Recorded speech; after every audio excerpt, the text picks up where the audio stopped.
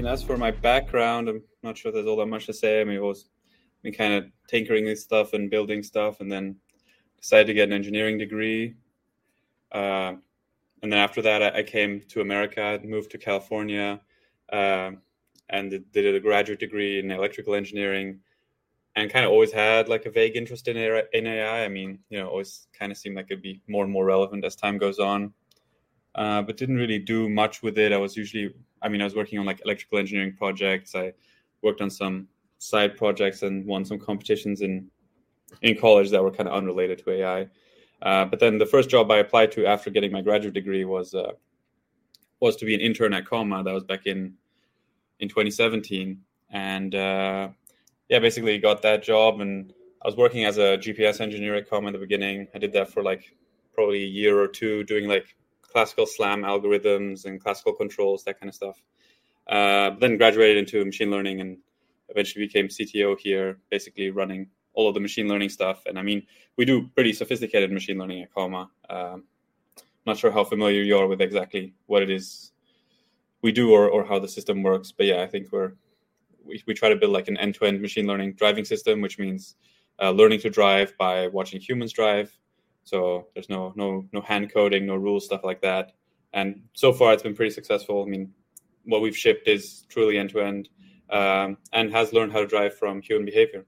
So that's kind of the short rundown, I guess. Yeah, no, obviously we researched your project before you come on, but it's also good to like have you explain things like we don't know what it is just for the audience, but it's pretty incredible. I told Hunter I was like blown away by what you guys are doing. So from my understanding, the Comma is the company, and then the technology behind it is OpenPilot. Is that correct? Yeah, exactly. So I mean, Comma is a company, and we sell devices. Like our most recent product is a Comma 3X, which is a device you can install in your car. It runs OpenPilot, and it will give you essentially Tesla Autopilot-like functionality on cars that would otherwise not have it, like Toyota Corollas or Honda Civics, stuff like that. And yeah, it gives you, it'll control gas, brake, steering, and can basically drive for you on the highway. I mean, it's level 2, you have to pay attention. And we are trying to expand that. Similar to Tesla FSD, I would say our approach is quite different, though. As of recently, Tesla's kind of pivoted towards more end-to-end. Not really clear to me yet what they mean by that, but it seems like they're going more in the direction that we've been kind of aiming for a long time. And seems like they're making a lot of progress there. So. Yeah, no, that's crazy. So just to be clear, like someone can use the code on OpenPilot, for example, put it on their own computer and run this in their car right now if they wanted to? Yeah, I mean, in theory, it's not quite that simple. Like, okay. You got a computer set up to support it, and then you need like an interface to actually connect to the car, and you need like a camera that looks similar to the cameras we use. But I mean, basically, yes. And I mean, it's licensed so that you can do that. But there's some like practical implementations on running it on arbitrary hardware. Okay, so does Comma offer a product that the end user could buy to make it simpler for them? Yeah, so that's the Comma 3X. So that's just out of the box. You just install OpenPilot, everything works. That's what we sell. So you're saying in the U.S. right now, or I don't know if is it available in the U.S. or is it available everywhere? Yeah, I mean, it's actually quite interesting that you know what OpenPilot is and you don't know. I mean, this has been a recurring theme, I think, is that you know what OpenPilot is, but don't know that we sell a product that runs it. And I really wonder why that is, I guess. I don't know. Well, it's because I guess from my perspective is like, I hear things about self-driving cars with Tesla, other, big car companies. But to hear that you can buy a product and then put it in your car to self-drive when Tesla doesn't even have that perfected yet. And I know that, I'm sure you guys it's always a work in progress, but I was like, how is this not a bigger story than I've heard about before? Because it came out of nowhere, But I mean, to be clear, it's not a self-driving car, right? It's level 2 ADAS, similar to Tesla Autopilot. But just to give you some information, so out of our user base, I'm just looking at our own website now, and 56% of miles driven are driven by OpenPilot with users that have the system installed. So it drives a lot of the time. Humans have to pay attention and take over when it makes mistakes, but it is clearly very actively used and useful. I mean, is it true that like self-driving cars, nobody's has that right now, right? Like, and that might not happen for a while? Yeah, I mean, that's my perspective. It depends what you mean by a self-driving car. Like Cruise and Waymo are driving cars with no actual driver in the driver's seat. That takes passengers. But there's a long list of caveats. Whether you call that a self-driving car is kind of depends on what you define. I would say no, because they're supervised remotely. They operate under caveats that I think kind of deal breakers. But yeah, I think there's no legitimate self-driving car, and there's not expected to be anytime soon, is my perspective. But if you got 56% of the time driving, that's pretty awesome. I mean, sure, but it's like 56% is great, and that's a very useful product, and which is why our users like using it. But even if you're at 99%, if you want a real self-driving car, you need 99.99999, right? Sure. Humans don't get into accidents that often, and you need extremely high reliability to replace that. I guess my point is just for the fact that 56% is a pretty large number, and for not a lot of people know about you guys, and I think that's a huge thing. Like, someone could go out right now, buy your product, and have their car be self-driven by you. I know I'm using the wrong terms probably, but assisted 56% of the time. That's pretty significant and pretty awesome. I mean, I think the large majority of the public does not know that this product even exists. Yeah, no, I agree. Wish more people would know about it. So how long have you been with the company? So I've been with the company a little over 6 years. And do you know how long the company's been around? Yeah, I think it would be like maybe 2 years prior to me joining. And then you mentioned that you came to the United States. Where did you come from? Where are you from originally? So I'm from Belgium originally. So I went to university there and stuff, and then cool. moved here for like my graduate studies on a scholarship, and kind of went from there. So there's obviously two sides to this. Like, there's this AI component, behind the scenes component, and then there's some sort of hardware component. Could you just tell us about each of those components?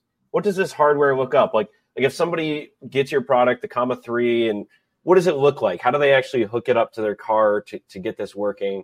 And then what is happening behind the scenes to get this working? Sure. Yeah, I can give a quick overview. I'll add some context as well. As like when Comma.ai started, that the big thing that we were standing behind is that this is predominantly a software issue. That the reason we don't have self-driving cars is not because we don't have good actuators or good hardware or good computers. It's because we don't have the software to be a self-driving car, right? So the focus at the beginning especially was to be driven by AI. And at that time, we were essentially using Android phones like OnePlus 3Ts and laterly Ecola Pros, which we were repurposing, flashing with new OSs, and running OpenPilot on them, and selling that with some additional electronics. Now we sell something that is purpose-built and is completely built in-house and actually designed to like run in your car and stuff. But in essence, a lot of the parts are still there of it being essentially like similar to a mobile phone in that it has, central computer, it has connectivity, it runs, some version of Linux, it has cameras, it has microphones, it has speakers, and then that interfaces with the car in, something that we call the Panda, but it's essentially some kind of CAN interface that allows us to read messages from the car's CAN bus and send messages on the car's CAN bus. And the way it works on most cars that we support is there's a camera mounted in the windshield that will send messages to the car to steer left, right, and to brake, to use the car's own like AEB system, ACC system, and LCAS system. And so we can read those messages, reverse engineer them, and then when we run OpenPilot, we block their messages and send our own, essentially having full electronic control of the car, while still maintaining all their APIs. So all the safety systems that they implemented for themselves are still completely active when we use it. And that's a really important distinction. There are ways you can electronically control a car that you definitely wouldn't want to drive on the road. And we don't do that. This is the way, these APIs are intended to be used. I mean, there's a huge safety concern, right? Like, so are there any kind of regulations that you guys have to work with in order to put your product out on the road? So not so much regulations as like specs and guidelines, like there's the ISO specs.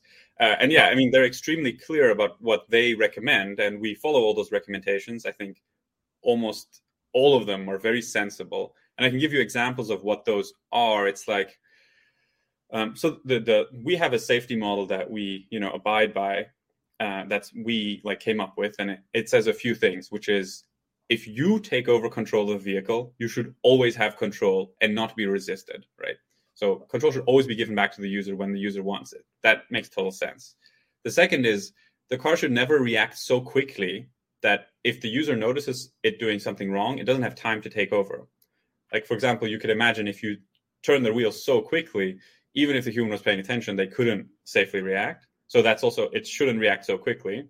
And then the last one is that a human must be paying attention at all times. And we also enforce that by monitoring the driver, their head position, their eyes open, closed, etc.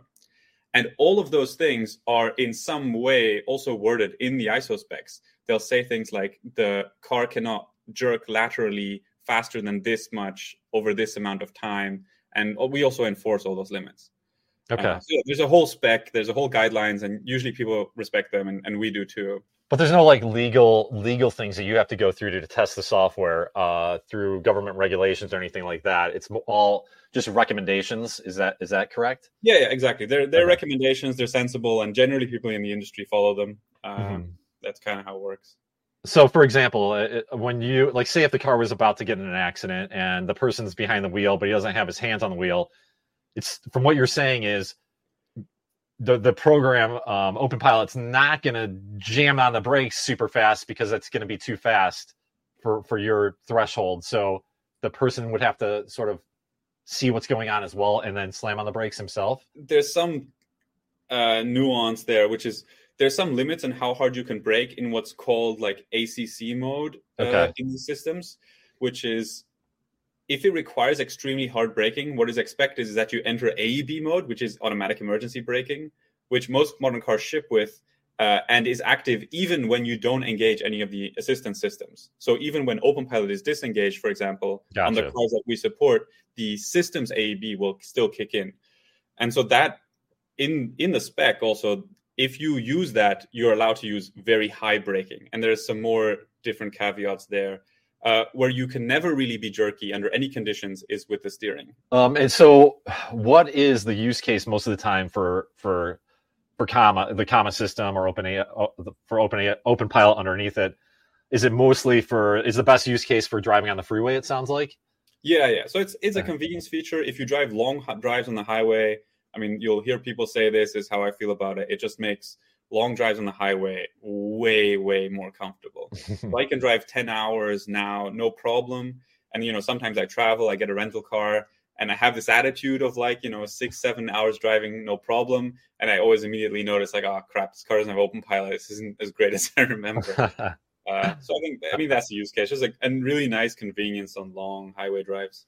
And what does it look like? So you get on the freeway with it installed, and how does it work? Like, does it shift lanes a lot? Does it go in the fast lane? Do you set like certain speed limits? Like, how does it feel when you're actually in the car with it working? It's very similar to like cruise control in that you set like a cruise control speed, and that's the upper limit. And in the default way that we ship, it just slows down for lead cars and respects the speed limit you set. We also have an end-to-end mode where it use the gas and brakes the way it thinks a human would, in which case it will slow down for turns, it will drive what it thinks is an appropriate speed, stop at red lights, stop at stop signs. We call that experimental mode. It's not really that polished, and only like 25% of our users use it because it's not that polished. But yeah, so those are kind of the two modes. And the way you use it, I mean, again, we override the buttons of the stock ACC of the car. So it's the same as engaging cruise control. It's just when you engage now, cruise control, it's like it will do, the whole thing. It will do the steering. It will brake for cars in front of you, that stuff. So we'll switch lanes, everything. And then doesn't change lanes unprompted. So the way it works is it'll stay in your lane. And then if you want to make a lane change, you put on the blinker and you touch the steering wheel, and then it will execute the lane change smoothly. But so you prompt the lane changes. Got it. So it just sees that you're touching via camera the steering wheel. No, there's like a sensor in the steering wheel on all cars, basically. Really? Well, that's true. Like I know we just got a new Honda Odyssey minivan, and if you take your hands off, it'll say keep steering. So it sounds like that's what you're talking about. Yeah, I mean it's just a torque sensor. There's every steering with electronic steering, you have a torque sensor that measures human torque on the steering wheel to amplify it with the electronic steering, and you can just use that to detect if the human's touching, basically.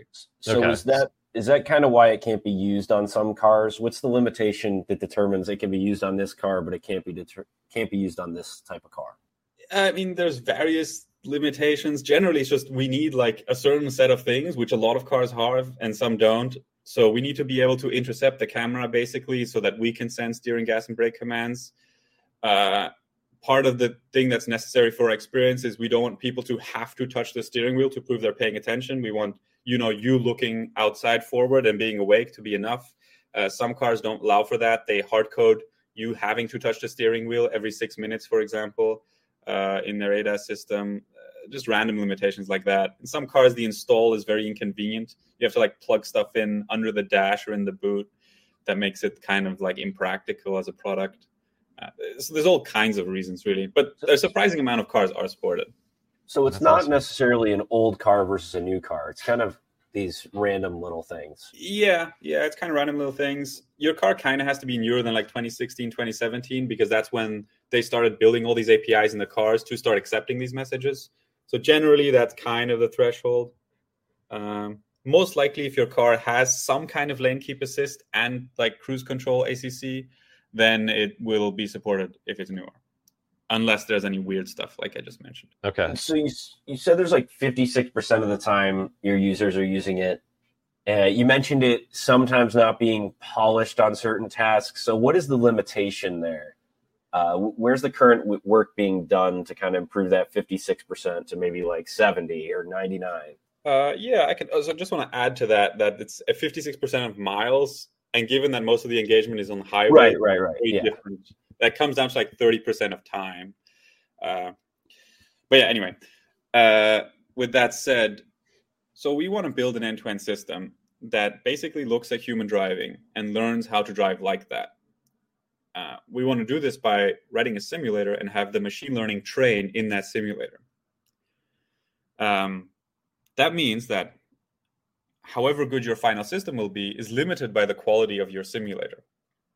So one thing you could do is you could train in a classical simulator, for example, GTA 5. GTA 5 is a pretty good simulator. You can drive around and you can kind of figure out how to drive in that simulator.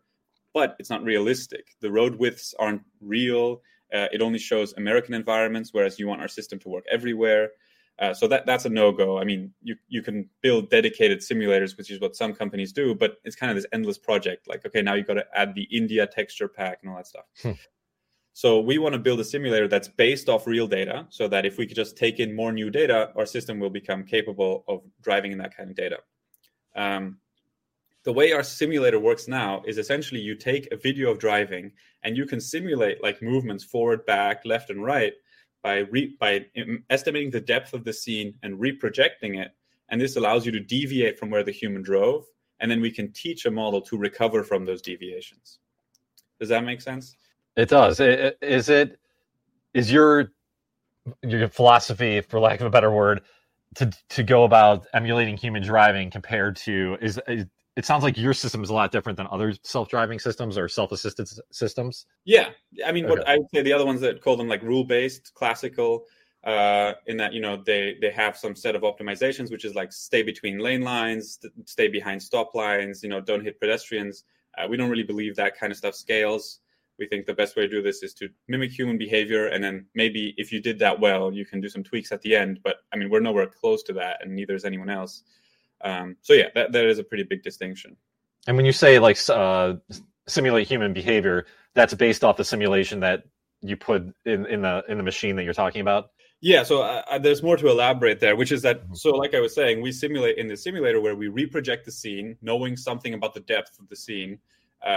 But this is limited because the quality of that simulation is limited, first of all, by how good you can reproject and how much reprojection in general makes sense. And both those things are flawed. We are not very good at depth estimation, and you can't reproject the entire scene. You can't reproject reflections. You can't reproject the illumination of headlights and other lights. So that's a big limitation there. And what you also can't reproject is counterfactuals. If you move towards a bus in the lane next to you, in the real world, that bus will react. But in our simulation, because we're just reprojecting, it won't. So that's a limitation of our simulator. And the biggest one is just in general, it doesn't look that good because reprojection isn't that great. And so when you ask, okay, why isn't it engaged more? That's the main reason. The simulation is limited in quality. And we want to move to a machine learning simulation, which is essentially just a machine learning model that just predicts video. Awesome. And that's what we're working on actively. Other people are working on this too. And once that works, we expect the performance of our system to just skyrocket. It's a really exciting time. It sounds like, once machine learning it's better at machine learning, your product's going to be way better, like exponentially. So yeah, I don't know if I can send a video if you just want to see it of basically what we're working on. that would be great. It's difficult to get machine learning models to predict video, right? But that is the goal. And once you have that, it should predict the entire distribution of like human driving that it's trained on. And so that's extremely powerful idea, because then you don't need any engineers to hand code any rules, to hand code any types of road, any of that stuff. So it's super scalable. So are you essentially writing your own like large language model for self-driving? Yeah, exactly. Okay. So I just posted a Twitter link of a video we posted, which is just a video of basically that's completely imagined by this model that we trained. And that's kind of what we imagined this future of simulation to be. And you can see in the video, it's clearly not perfect. But it's pretty good.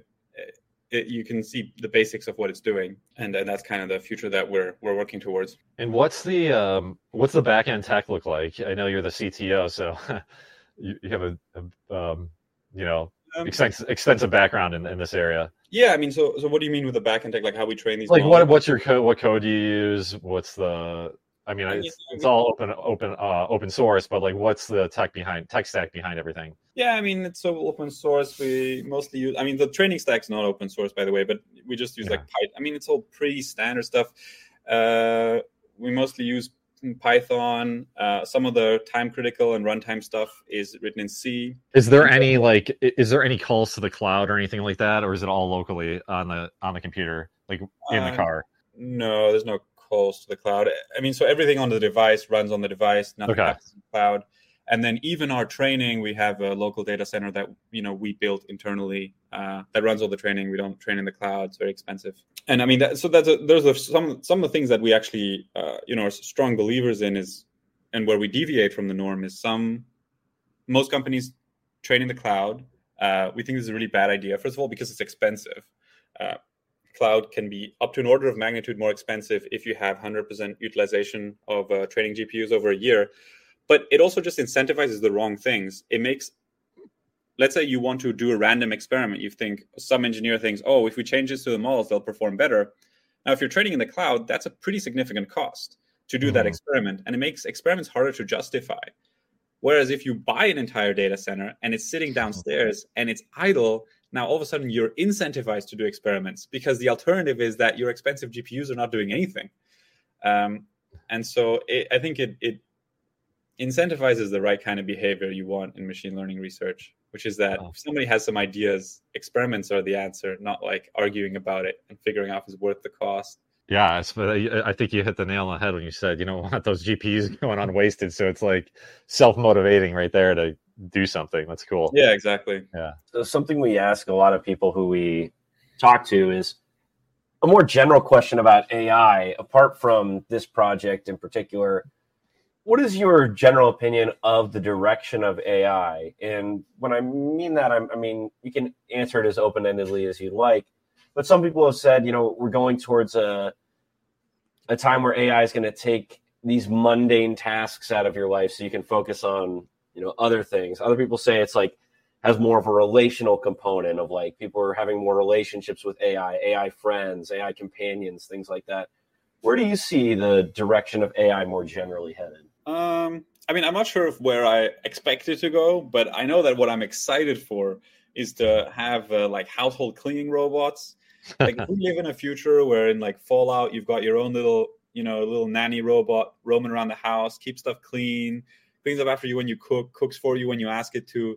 That's what I want. And that doesn't seem impossible, especially with recent innovations. This seems like hopefully we'll all die with robots taking care of the house. And that just seems so incredibly exciting. Like I've got like one of those new Roborock vacuums that has like all the AI and LiDAR and whatever. I think it's cool. Like it's not actual AI by, any modern standards, and it can be way, way, way better. But even that makes me happy. So if that's the future, I think it's possible. Someone's going to build it. I don't know how big of a part of, future AI innovations it will be, but that's the part I want to work towards, and that's what I'm excited about. Heck yeah. I mean, if I've got 3 little kids of my own at home, and our house is a mess, so that sounds amazing to have someone clean up after everyone.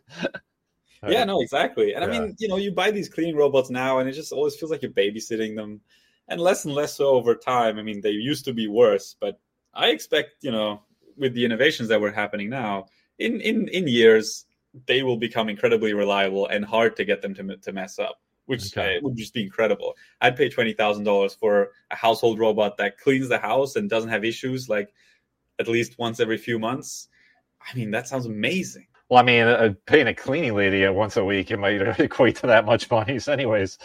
So. Yeah, and it comes with all these other issues too. Is okay, you got to talk to them, you got to make sure they're happy. Yeah. I know, it's a pain, right? Yeah, exactly. Yeah. But you guys have I saw you have a little robot too, right? So we have what we call the Comma body. And so originally when the company started, our mission was to solve self-driving cars while shipping intermediaries. And when we say self-driving cars, we mean build some kind of AI solution that will, drive itself in a car. And that's much bigger than like encoding the traffic rules. We've always imagined some kind of end-to-end system. Like, how do you learn driving from scratch in a sensible way, right?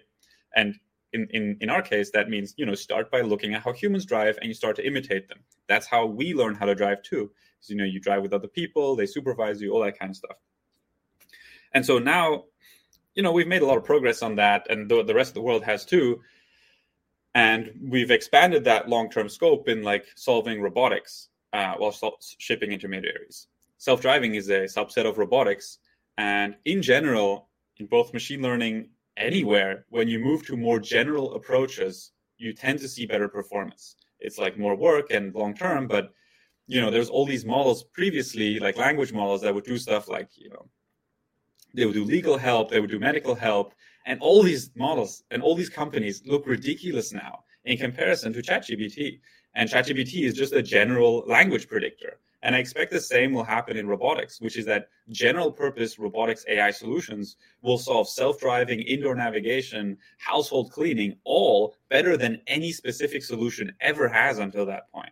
And so that's the line of thinking that we're along, and also why we're like randomly experimenting with like household robots, because it makes us think like, okay, what is the general purpose approach here that will solve all these problems better than anything specific ever has, which is what I expect will happen. I mean, it's what happened to language. And I think that's just generally how ML progress will go. Okay. Because the technology for driving cars can be ported over to robots pretty easily in a way, like once you get it to that point.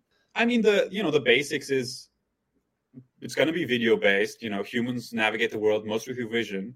So you're going to have some kind of machine learning model that takes in video, has some general understanding of physics and the scene around it, and will make some decisions based on that. And obviously, it'll be somewhat different when it comes to indoor navigation versus navigating on roads, but there is more similar than there is different. Okay. And generally speaking, when you generalize more in machine learning, you get better results. And so, yeah, we built this robot, and we built it as kind of an experimental thing to work with that, to think about robotics, to think about which solutions would work for both self-driving and robotics, and can they be better than what we were relying on so far. Okay. And so that's why we did it. And so this weekend we're doing a hackathon with them. We've got like 20 of those little wheeled robots. So they don't really do much by themselves. They basically run OpenPilot, and we'll get people to kind of tinker with them. We've got like a little route through the office we want them to drive. That's kind of the challenge for this weekend. Is there a link to that as well that we can post? Or that's this weekend. I think it's going to be too late. Yeah, that's this weekend. I mean, it's like an invite only event. But we'll try to post some like videos of how people did and the prizes and the presentations at the end for what people did. I think we'll post all of that on our Twitter. Awesome. Okay.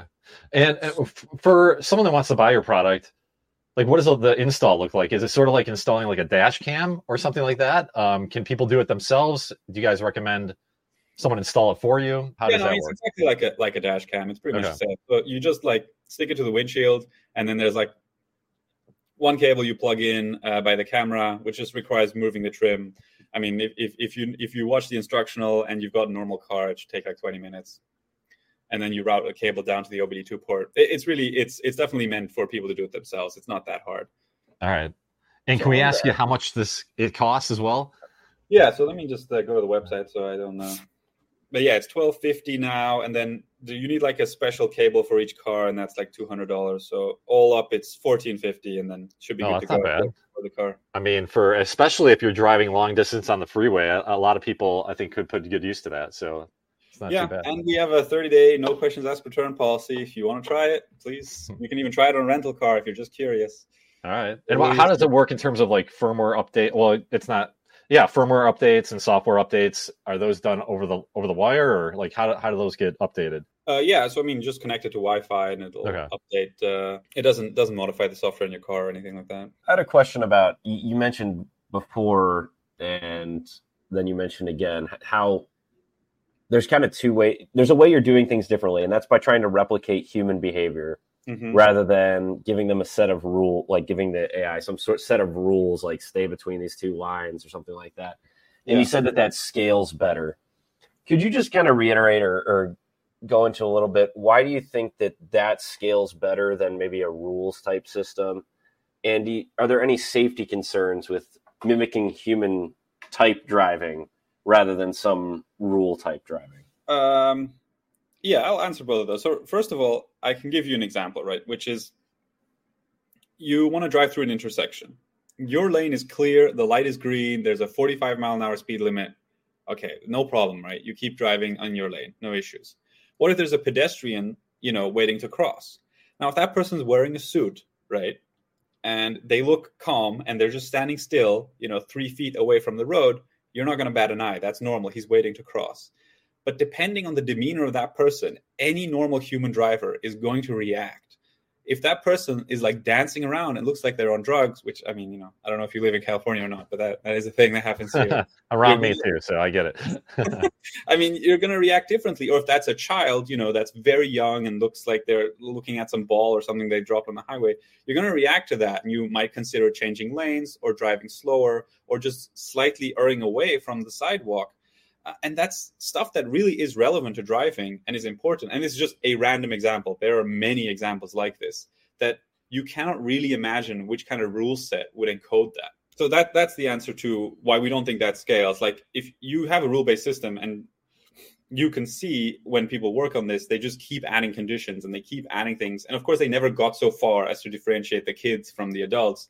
But if they kept working on it, at some point they would. And they deal with a lot of nuances now that are much less complicated than that, right? Which is, you have to follow lane lines. Well, yeah, usually you do, but sometimes there's constructions. Sometimes there's an exit and the lane lines diverge. Sometimes there are wrong lane lines. Like, there's all sorts of stuff. So are most of the technologies that your competitors out there, or the self-driving or self-assisted cars that exist right now, are they all rules-based? Are you guys one of the only companies that are simulating human behavior? Yeah, we're definitely the only one that's shipping to any consumers that's simulating human behavior. Tesla recently is claiming to do the same thing. Mm-hmm. They're doing it somewhat differently. I don't fully understand. They haven't released full technical details and they haven't shipped it to users yet. But it does look like they're pushing the same direction, which I think makes sense. I think they're at a good point to do that. And then there are a few other companies that are like us, and they say fully end-to-end all the way, no alternatives, but they don't have any products yet or really anything you can interact with except like demos. Awesome. So you're one of the only players out there, which is great. I want to answer that second question too, safety, which comes up a lot. One of the reasons that, I would say the older conservative people in this space don't like this approach is they're like, oh, it's a black box. How can you guarantee it works, right? And I mean, I think that's kind of a bad argument because that's not how humans work either. How can I guarantee that you're going to drive well when you're on the road? Well, I can't, right? We have some tests that we do on people and some expectations. And by how they perform on those tests and how they perform in our evaluations, we make assumptions about how they will drive most of the time. And, you can make more assumptions about humans and how their brain works than you can probably do about AIs.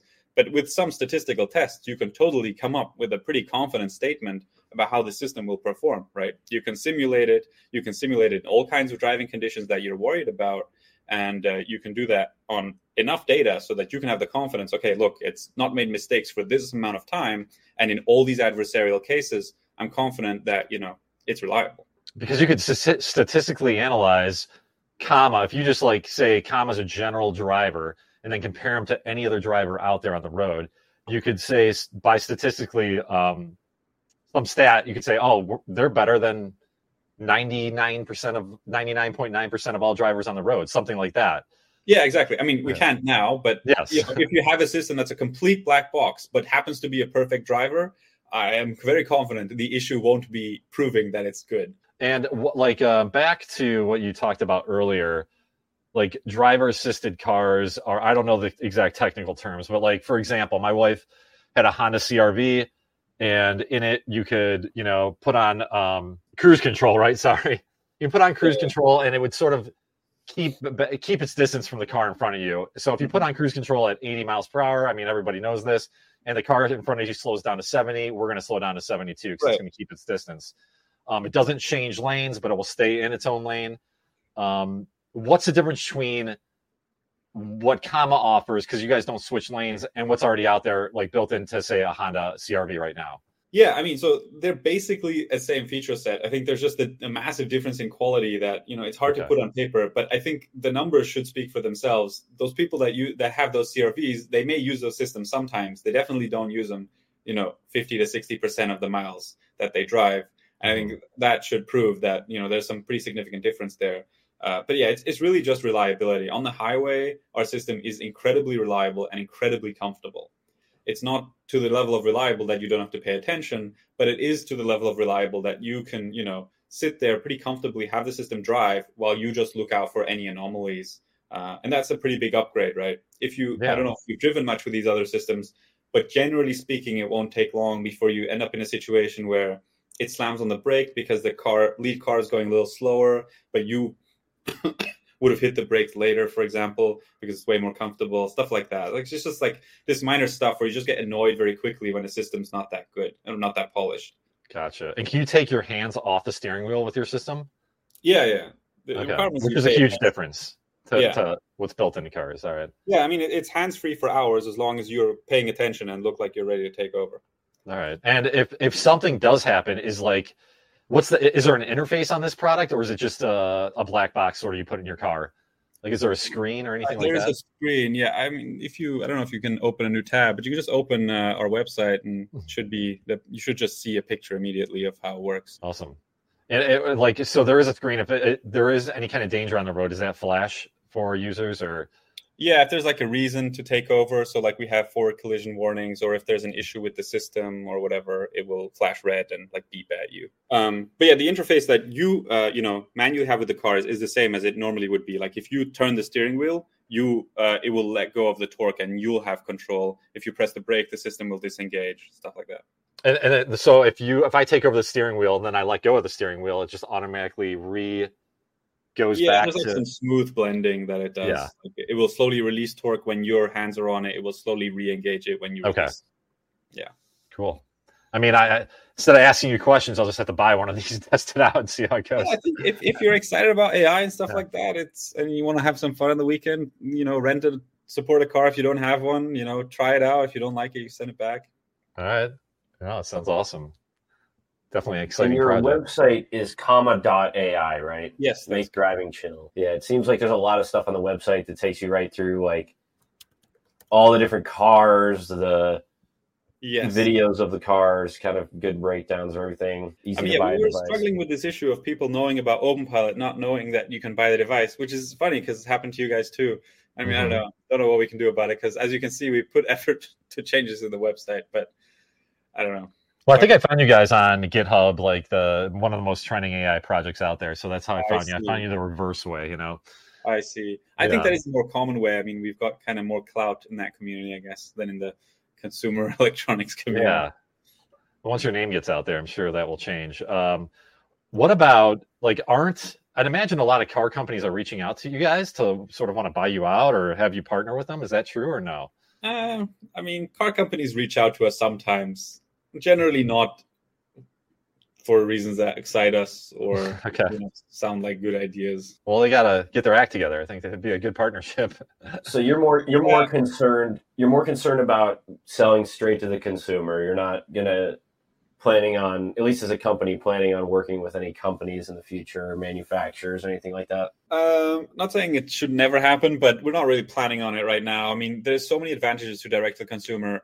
One of the bigger ones is, if we were to ship OpenPilot on a car in a similar price range that we're mostly selling to now, we would have to make so many sacrifices in the quality of the experience. And, we would have to make sure we'd have to figure out how to train smaller models that can run in the compute limitations of the modules that these cars would have. All these compromises that kind of take away from our mission of trying to iterate faster on some really good product or some really good AI product that people enjoy using. And those caveats are hard to get around. The other problem is their release cycles are just so tragically slow. Like if if we worked with them today, it would take like 4 years before that's on the road. And I mean, that means you'd perpetually have a 4-year-old system. Like that just kind of doesn't really work that well for us. Okay. And I mean, Tesla, for example, has a completely different approach to this. They have, OTA updates and new hardware and retrofits and all that stuff. So they also don't like this. So yeah, that's kind of why and also our software is MIT free and open source. We think car companies should use it and they should try it and they should put it themselves. It's free, it's legal, it makes complete sense. Companies like Lucid come out, they advertise this great ADAS, they ship, the ADAS sucks, they have the compute to run OpenPilot, and somehow they're wasting their time developing an in-house system. Whereas even if they thought they could do it better than us, at least start with what we have. Don't start from scratch and not ship anything. I don't know, it confuses me. Right. It's like more of an ego thing than anything, it sounds like. Yeah, I think it's something like that. It's hard for people to not want to do it in-house or something like that. I don't know. That totally makes sense for them to try our software. It's free. It's licensed MIT. Try it. If you don't like it, then sure. But I think it makes sense as a car company, especially in a situation like Lucid, where you have the compute and no software, to start with something open source that works. Heck yeah. Maybe one day. Maybe. What about so the software is free, obviously. We went over that a lot already. What hardware, if you don't mind sharing, do you use for the system? Yeah, so I mean, like I said, it's pretty similar to a mobile phone. It has like a Snapdragon 845. It has like a nice mobile phone display. It has like GPS and a connectivity chip. It has, better GPS than a normal phone. It has like a high quality antenna. And then it has 3 really good cameras that are like HDR for, automotive use, very high quality, much better than a phone. Is this is the hardware you guys built custom or had built custom, or is it something that was already on the market? No, it's completely custom and built in-house as well. We have like a circuit board assembly line and everything. Okay. So it's not like you just went out and bought a cell phone and stuck it in here. This is something that's very proprietary on that aspect, at least, and you guys built in-house, which is really cool. Yes. So we used to repurpose a mobile phone with several modifications. That was like our product from years ago. And then, we, with what we learned from that, we started designing one from scratch. And one more question. We're getting close to the end here, but are you guys VC backed? How did you get funding for this? Can you go into a little details about that? Yeah, I mean, there's been some funding through the years. I forget what the total amount now is. I think it's like 18 million total. But I mean, we've had more revenue than we've had investment. And, obviously we've built up a lot of valuable things like the circuit board manufacturing line, the data center. We want to eventually have made more profit than we got investment. Our goal is to be self-sufficient and profitable. We're not really looking at raising more investment. We kind of want to be bootstrapped. Well, you're definitely different than most of the startups out there. I mean, you've been around for a long time, but that's the idea. Yeah, that's great. Was there anything else you wanted to talk to us or share with us or the audience or anything like that about the project maybe we didn't talk about? Just reiterate, I mean, the reason that I'm really excited about is that, this is a pretty modern machine learning solution. It learns from human driving. There's no hand-coded rules. And yet we made a product that, it's not super polished yet, and we're working on that, but it'll stop at red lights. It will stop at stop signs without us ever coding that it has to stop at red lights, ever coding what a stop light line is. And you can buy that today with a free refund if you don't like it. So, if you're into that, it's kind of seeing what the state-of-the-art ML products are like, I think it's pretty exciting. Absolutely. You can try out a self-driving car literally this week if you want. It's a new consumer product. I think it's exciting. Try it out. If you don't like it, send it back. We study projects every day because we have to write tools and stuff for the newsletter, our newsletter, and your project really stands out. It's really cool, and not a lot of people know about it. And I think once they do, it's you guys will be very successful. It's really cool what you're doing. Cool, thank you. Yeah, there's a few times when we were researching different projects, and either Ryan and I will get really excited about a project, and Ryan's the one that found this project, and he was really excited about it. I mean, Ryan doesn't get that excited about projects that often, but this one he was really pumped up about. So yeah, it's really fascinating what you guys are doing. So I mean, we're excited about it too. I mean, most of us are here, a lot of times in the office, we're always kind of having fun and keep working on stuff. I mean, it's exciting to see this stuff come together, right? It's like building a consumer product in-house. We're doing these cool ML stuff. We've got a data center in the basement, It's also cool to see the whole trajectory, right? It's like we started in a house and then, you get a small office, you get a bigger office. It's cool to see the whole evolution. Yeah, you're growing slowly, like not compared to most of the VC-backed companies out there. So it's more power to you guys. I guess now's the time to promote anything that you want to promote. The website is Comma.ai, correct? I don't want to make sure I'm not screwing that up. Any other kind of links or anything you want right now? Go ahead, feel free to promote what you like. No, I mean, yeah, if you're interested in the project, I'd say just check out the website. If you're interested in the product, you can check that out. Otherwise, we've got our GitHub. We've got a lot of community contributors that either contribute a lot to our project, which is great. A lot of people learn a lot from it, which is also great. It's always growing. So if you're interested in this sort of stuff, just check out our project, check out the website, I would say. All right. So yeah, check out the website, Comma.ai. Try it out. Very cool project. And check out Ryan and I's newsletter, AI newsletter, fry-ai.com. We do weekday AI news, Monday through Friday, cool tools, community, and the latest stories in a fun and easy to read, easy to understand way. And then we also provide some links and different things for you to look at. And then on Sundays, we do our deep dive articles into very cool AI developments, cutting edge stuff, cutting edge developers.